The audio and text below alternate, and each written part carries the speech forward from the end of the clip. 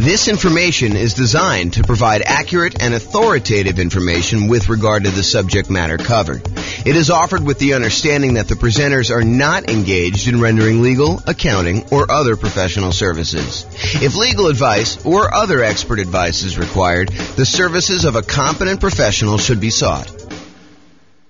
Welcome to the Newport Beach Real Estate Investing and Real Estate Financial Planning Podcast.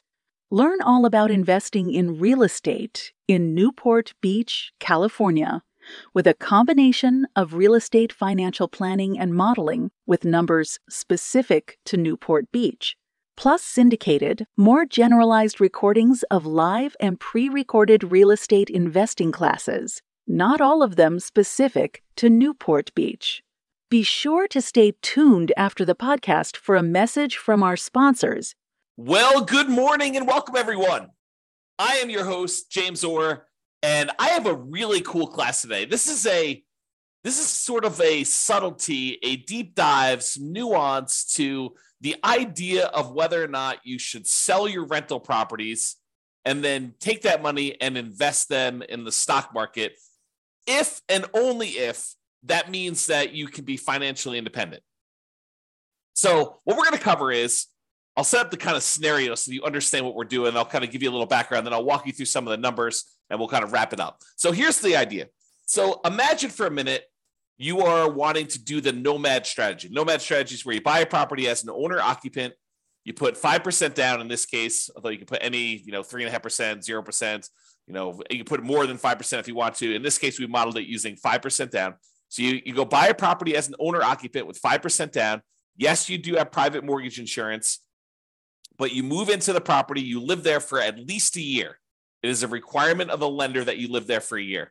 Once you've lived there for at least a year, you save up and you buy your next property. And it could be at the year point, it could be later than a year. It depends on the city and kind of like the assumptions we use for that particular city. So we modeled this in 304 cities now. We actually got rid of one city this last week. So you modeled it in 304 cities. And you buy your next property, you convert the previous one to a rental, and you repeat this process until you have up to 10 rentals.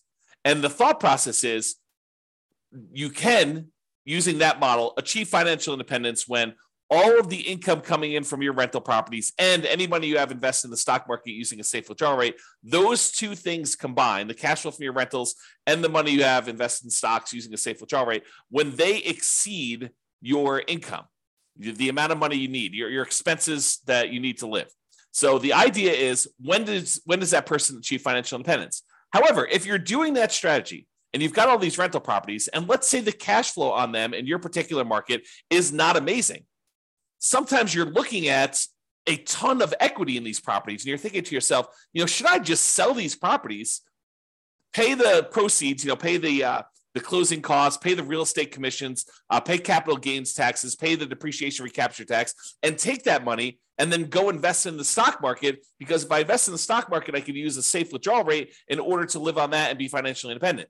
And in some cases, as you will discover, it actually is faster for you to sell the rental properties and invest in stocks to be financially independent. It's kind of crazy. There are other times, though, when it would be better for you, faster for you to actually do the nomad strategy. And really what I'd like to compare is not just the speed of getting to financial independence, but also net worth. If you have a higher net worth doing one strategy versus the other, or do you get to financial independence faster doing one strategy versus another? And we'll look at this analysis over 305 cities. And you may be thinking to yourself, James, why does this happen? And part of the reason this happens is this concept of return on equity. And I covered this in the class last week. I think the class I taught last week where I covered this was called Accessing Property or Accessing Equity in Properties. It was a class about how do you get equity out of your properties? We've lived through a period now where very recently property values skyrocketed. The property values are up a lot in the last few years.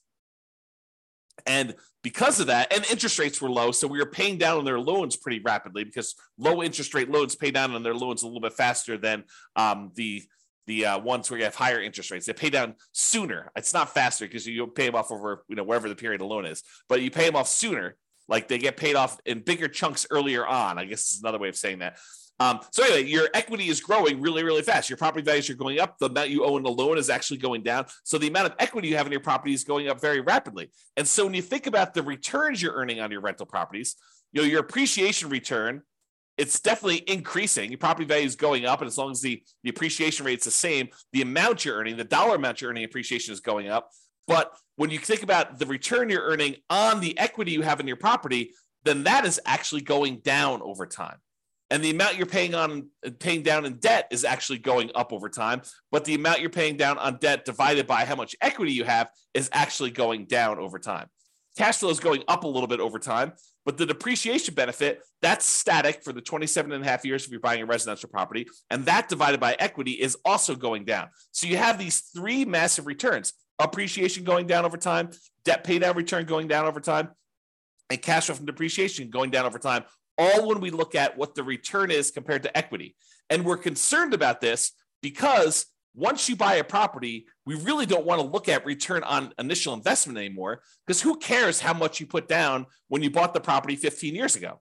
What you really want to know is, how much am I earning now on how much I have in the deal, such that if I wanted to sell the property and take that money out of the deal, what return do I need to beat? What return do I need to get somewhere else on the money that I'm going to pull out? And so really what we're thinking about is return on how much equity we have in the deal. And technically, we want to think about how much return we're getting on what I call true net equity, which is your equity after all those expenses: closing costs, real estate commissions, capital gains taxes, and your depreciation recapture tax. So it's really how much return we're getting on the money that we would walk away with closing, free and clear of any taxes or any other obligations we have, any expenses we have on it. Okay. And what I'm trying to point out to you is that the overall return goes down. So when we buy these rental properties, they're like rocket booster returns. This is showing the return from that class I did last week, and it's showing you the overall return we're getting on equity for like doing a nomad strategy, which is what we're talking about today. And you can see how this return is pretty massive early on. But the longer we own that property and the more equity we have in that property, the lower the returns we're earning on that equity, and eventually get to the point where the return is literally just the appreciation rate, an unleveraged appreciation rate, and your cap rate on the property. Now, if you're in a market where your cash flow isn't that great, it may make sense to take advantage of when your property's got these awesome returns early on and to sell them and then move that money over to the stock market so that you can get a return on the safe withdrawal rate. Maybe you have a better kind of like the amount that counts towards your financial independence. In this case, the amount you have invested in the stock market times your safe withdrawal rate is actually contributing more than the cash flow part of your return is on the amount of equity you have. Maybe you have a massive amount of equity in your property, but cash flow isn't that great. And so in markets like that, those are ones where we would actually see it be faster for you to go ahead and sell your properties, pay all the expenses on them, and then invest that money in the stock market. So we modeled this for over 300 U.S. cities. 304, I think, is the number at this point. We got rid of one city last week. One of the cities we had picked, I learned, was primarily a over 55 retirement community.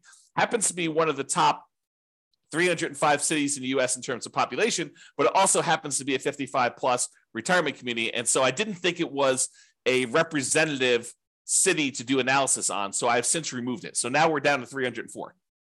Okay. So in this case, we're comparing in both the scenarios, both the cases we're comparing, you are doing the nomad strategy. You're buying a property, you're moving in, you're living there for at least a year until you save up for a down payment. Then you're buying another property, converting the previous one to a rental, and you're repeating this property until you buy up to 10 rentals. In some cases, you don't get to 10. You're able to reach financial independence before you get to 10. In other cases, you're buying 10, almost in 10 years. Okay.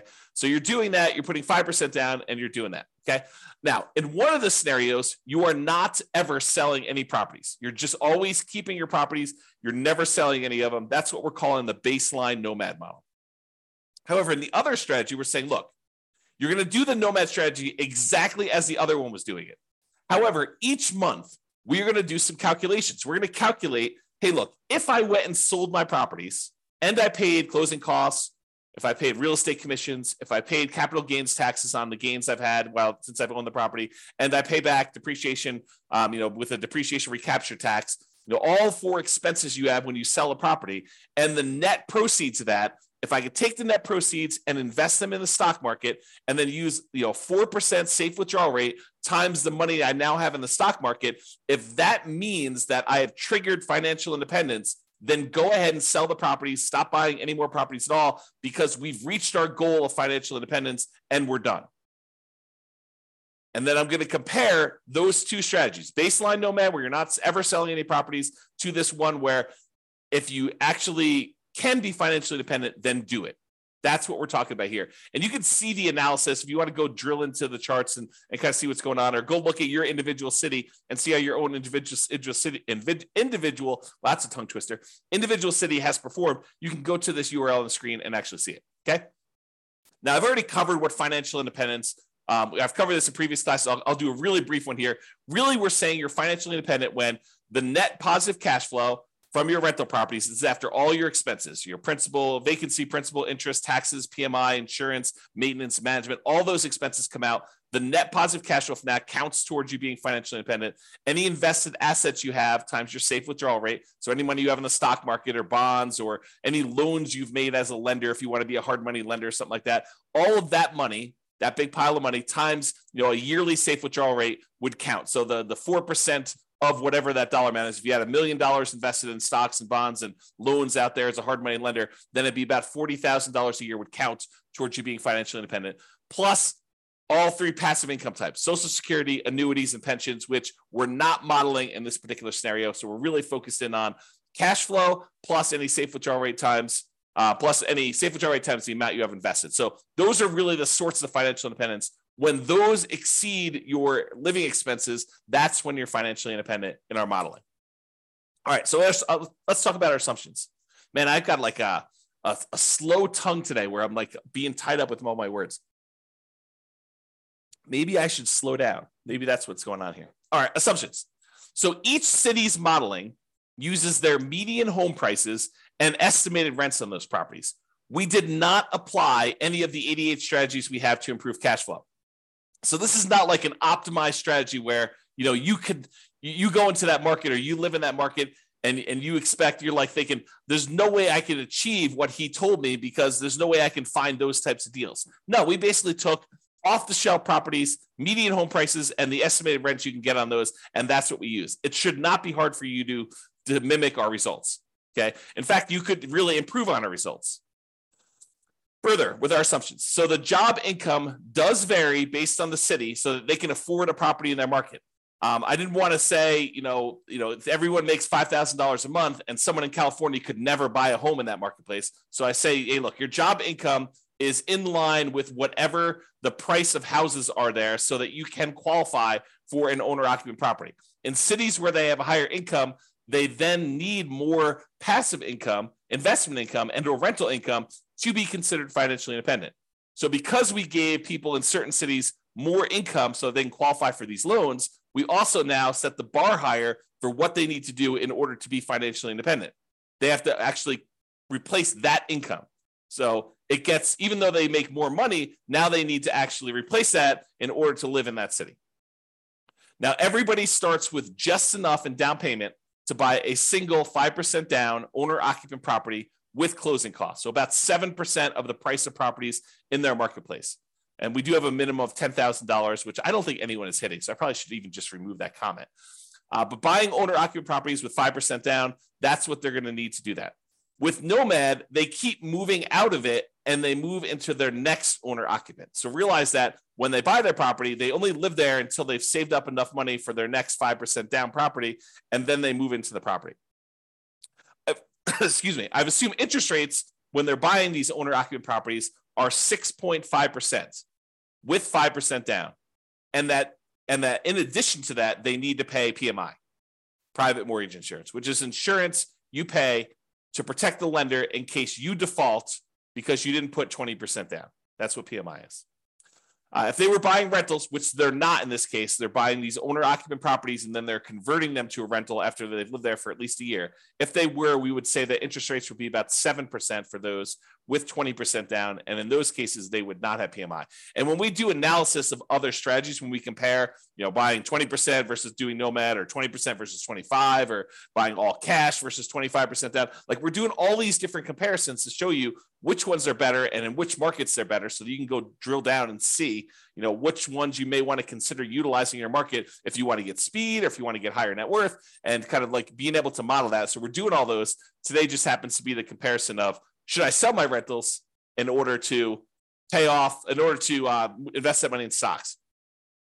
So 7% per year in the stock market rate of return, like all of these assumptions, if you make a slight change to them, it's going to change the results. And one of the ones that will change is if you change how much they're earning in the stock market, that will impact these results.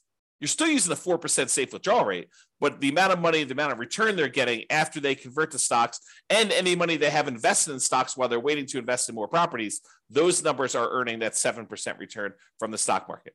And I modeled this out over 100 years. If you want to see any of my assumptions in detail, you can go to realestatefinancialplanner.com/model, MODEL, and you can actually see all my assumptions there.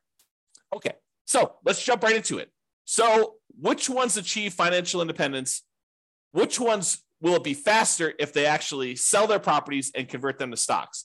It turns out that in 120 of the 304 cities, it made no difference at all. So in other words, it was not faster for them to actually sell their properties, move to stocks in order to be financially independent. 120 cities, about a third. But that means that in 184 cities, it actually was faster. It was better for them to sell their properties, pay the fees, closing costs, real estate commissions, capital gains taxes, and depreciation recapture tax. Just bite the bullet, pay all those fees and taxes and costs in order to do this. Take that money, invest in the stock market, and use a 4% safe withdrawal rate in order to be financially independent.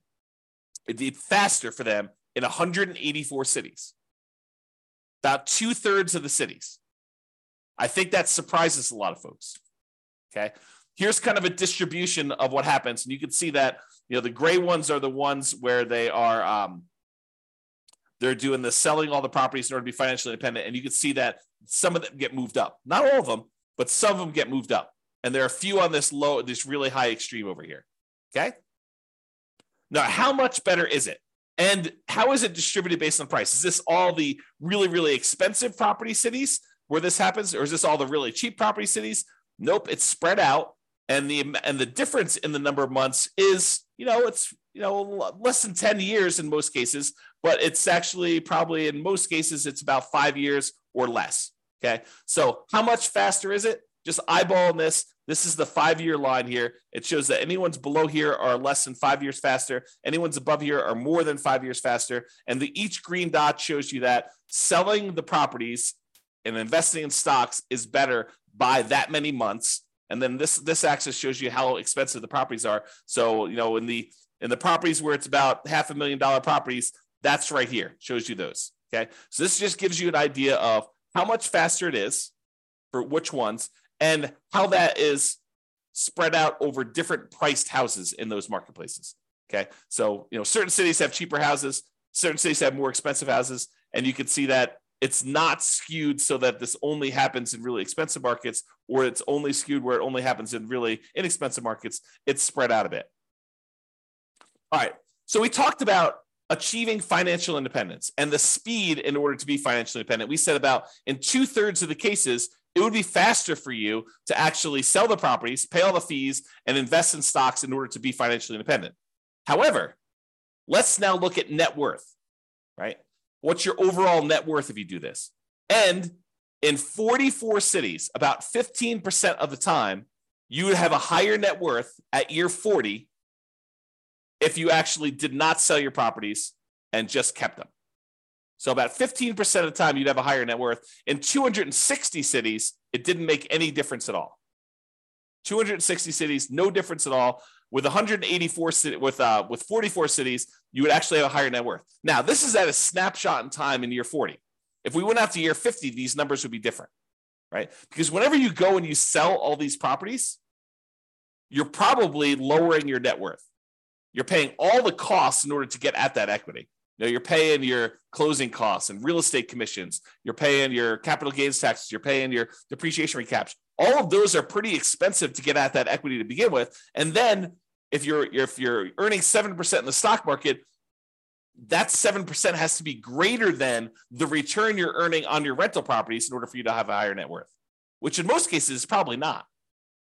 Okay. So this is a snapshot in time showing you that in 44 cities at year 40, it would be better for you to keep the properties. And it shows you the distribution for those. And it tends to be the ones on the lower end of the price point is where that happens. Okay. That just happens to be where it is. All right. So let's take a look at some of the summary stuff. So when you look at it, and I have average and I have median here. So on average, selling the properties, if it means you're able to be financially independent, speeds up your time to financial independence on average about 21.6 months, a little less than 2 years. So it's a little less than 2 years faster to do that. Now, that's not a huge difference. It's 4% better when you sell your properties, okay? If you want to think of it that way. That's on average. If we look at the median, the middlemost number, it's just over a year. It's a year and 3 months, 15 months. And that's 2.9% better or faster to have done that, okay? As far as net worth goes, when you do the Nomad strategy and you don't sell any properties, your net worth on average is $11.168 million. So $11.1 million in year 40. When you sell all the properties, your net worth on average is $10.8 million, a difference of about $329,000. Now, I want to point something out to you. We're talking about numbers 40 years in the future. If you want to think about what that means in terms of today dollars, it's about 1/3 of that. Okay. So, 11.1 million is probably a little less than 3 million in today's dollars. I'm sorry, a little bit less than 4 million in today's dollars. Okay. And 10.8 million is less than that, but not that much. The difference is 329,000. That's like a difference of about 110,000 in today's dollars. So we're not talking about huge differences. It's a 3% difference in net worth. So again, not huge when you do that. Now let's talk a little bit about risk. Oh, by the way, that was average. The median net worth difference is 8.1 million versus 7.6, or a difference of 477,000.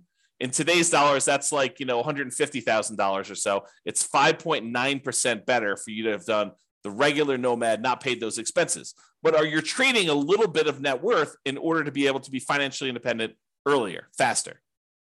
Okay. And what we're not talking about is we're not talking about the idea that you may be able to, in some cases, still stop working when you haven't technically achieved financial independence, knowing that you could convert it to the stock market at any time, but you could sort of almost coast in. I'll have to do a whole class on that later. But the idea is that sometimes, even when you're not quite at financial independence, you can stop, use some money to kind of bridge the gap to get there.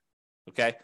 Imagine for a minute, you're looking at your rental properties and you realize that, a whole bunch of properties are going to pay off a year from now, but you have more than enough cash set aside to get you to that year point. And at the year point, when your properties get all paid off, your cash flows are going to increase massively and you'll be financially independent at that 1 year point, a year from now when you pay off the properties.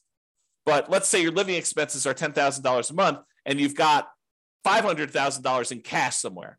Could you go spend $120,000 from your cash, stop working a year early, knowing that a year from now when the properties are paid off and your rentals are going to provide more than enough cash flow in order to support you at that point, could you go and do that?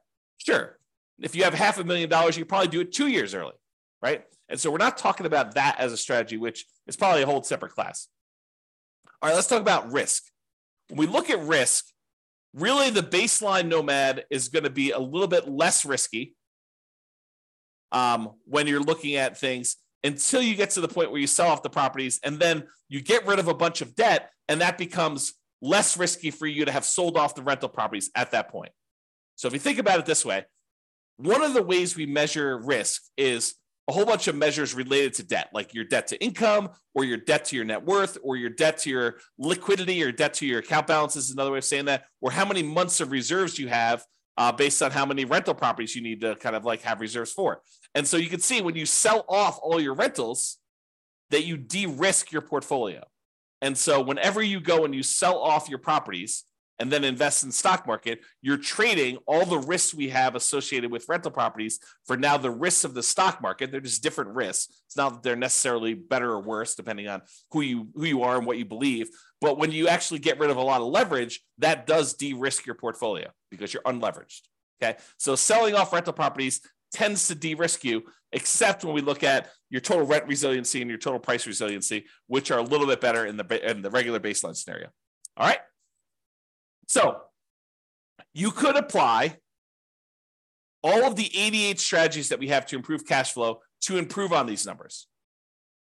We're basically using median price properties and what rent might be on those in each market. You should be able to choose better and do better if you were deciding to do this yourself. And I do model some of those improvements in the modeling thing. You can go see me, do like, what if you can get 10% better rents, or what if you buy a property at a 5% discount or 10% discount? We look at those and see the impact of doing that versus doing the kind of like baseline scenarios we've got. If you go to the realestatefinancialplanner.com/model, you can see all those for your city. I did it for all 304 cities. Okay. Now, realize I am not an expert at your market. If you go look at the numbers, you're like, hey, James, these numbers are not what I'm seeing in the marketplace, and you're an expert at your market, please do reach out because I want to improve the numbers. And I don't know your market, right? Like I live in Northern Colorado. I don't know your market specifically, but we're doing analysis on all these based on, the numbers that I could see. So if you come to me and say, look, we need to change this. Prices are actually about 10% less and rents are, about 5% more. And you tell me that anyone can achieve that. It's not like, a killer deal that only you can find and that there's only one of them every 6 months. We want to find something that not the best case, but what any real estate investor could go and expect to achieve in your marketplace. So if you come to me, we can rerun all the numbers and do that. And then we'll update all these charts and stuff. So if you're watching this video after the fact, and you're like, hey, the numbers in your video are different than the numbers you're showing on your website. Yeah, as prices change, as interest rates change, as your rents change, as someone comes in and tells me, James, your numbers were all hosed, I will update those and we'll readjust them. And so they may show up as slightly different from what you've seen on the video, or very different depending on what happens with the market. If interest rates change dramatically in one direction or the other, the numbers will look very different. Or prices change a lot. That's another thing to say. So reach out to me if you want to update some numbers so we can do that. All right. So in conclusion, in our current market conditions, our current price, current interest rate, current rents in the 300 plus US markets, using what I would refer to as less than ideal median price to rent properties, eventually selling all your rentals can help you achieve financial independence faster about 60% of the time. In 60% of the markets, you would be better off selling your rentals after owning them for a period of time, and then taking that money and investing in the stock market and living off a safe withdrawal rate. That will get you to 5 faster in about 2/3 of the market, 2/3 of the cities. However, you tend to end up with a higher net worth in year 40 in about 15% of the cities by not selling your rentals and paying all those costs, closing costs, real estate commissions, capital gains costs, depreciation recapture taxes, maybe continuing to buy properties even more and not stopping working. Which makes sense, right? I mean, if you don't sell the properties, you don't have all those expenses. If you keep buying more properties, if you're not selling them, you keep working, sure, you're going to have higher net worth. That just makes sense. But sometimes you're willing to trade a little bit of net worth for speed to financial independence. However, the market does matter. You would not be able to improve your time to financial independence in every market by doing this. That's why you really need to go study your market, which I've done all the analysis for you. Go look at it. If you got questions, reach out. But it's best if you look closer at your specific market and apply as many of the 88 cash flow improving strategies as practically possible to improve on your own personal implementation. So go check out realestatefinancialplanner.com/model, and you could do that. This has been James Orr. I hope you like these classes. I like going into this detail where we could show you the impact of changing your strategy and how doing one little thing differently or having one little tweak in how you implement your plan can have massive impact on things, and how it's much better in some markets. And it's not always universally true, which is why there's a lot of arguments in these online discussion forums and amongst people where they say, hey, it's always better to put 20% down. It's always better to put 25% down. It's always better to not pay off your rentals. It's always better to pay off your rentals. People have these different opinions on things. And the point is that in some cases, it actually is better to do one way. In some cases, it's better to do it the other way. And sometimes it's split. Sometimes it's universally true, but most of the time it's not universally true. It's sort of like it depends. And that's why we're going over this stuff. All right. Hope you enjoyed. This has been James Orr. Have a great day, everybody. Bye-bye for now. With home prices up, mortgage interest rates up, and rents up, but not quite enough to counteract the higher prices and interest rates, cash flow on rental properties in Newport Beach is harder than ever. Book a call with the Real Estate Financial Planner to apply our proprietary 88 strategies to improve cash flow on your rentals. See the show notes for a link to schedule your call and improve your cash flow today. If you're a real estate agent, lender, or professional in Newport Beach that wants to help our real estate investor listeners, consider reaching out to learn about collaboration opportunities with this podcast. We'd love to add more value to our listeners by having you assist our investors buy, sell, and finance their real estate investments. See the show notes to schedule a call to discuss collaboration opportunities.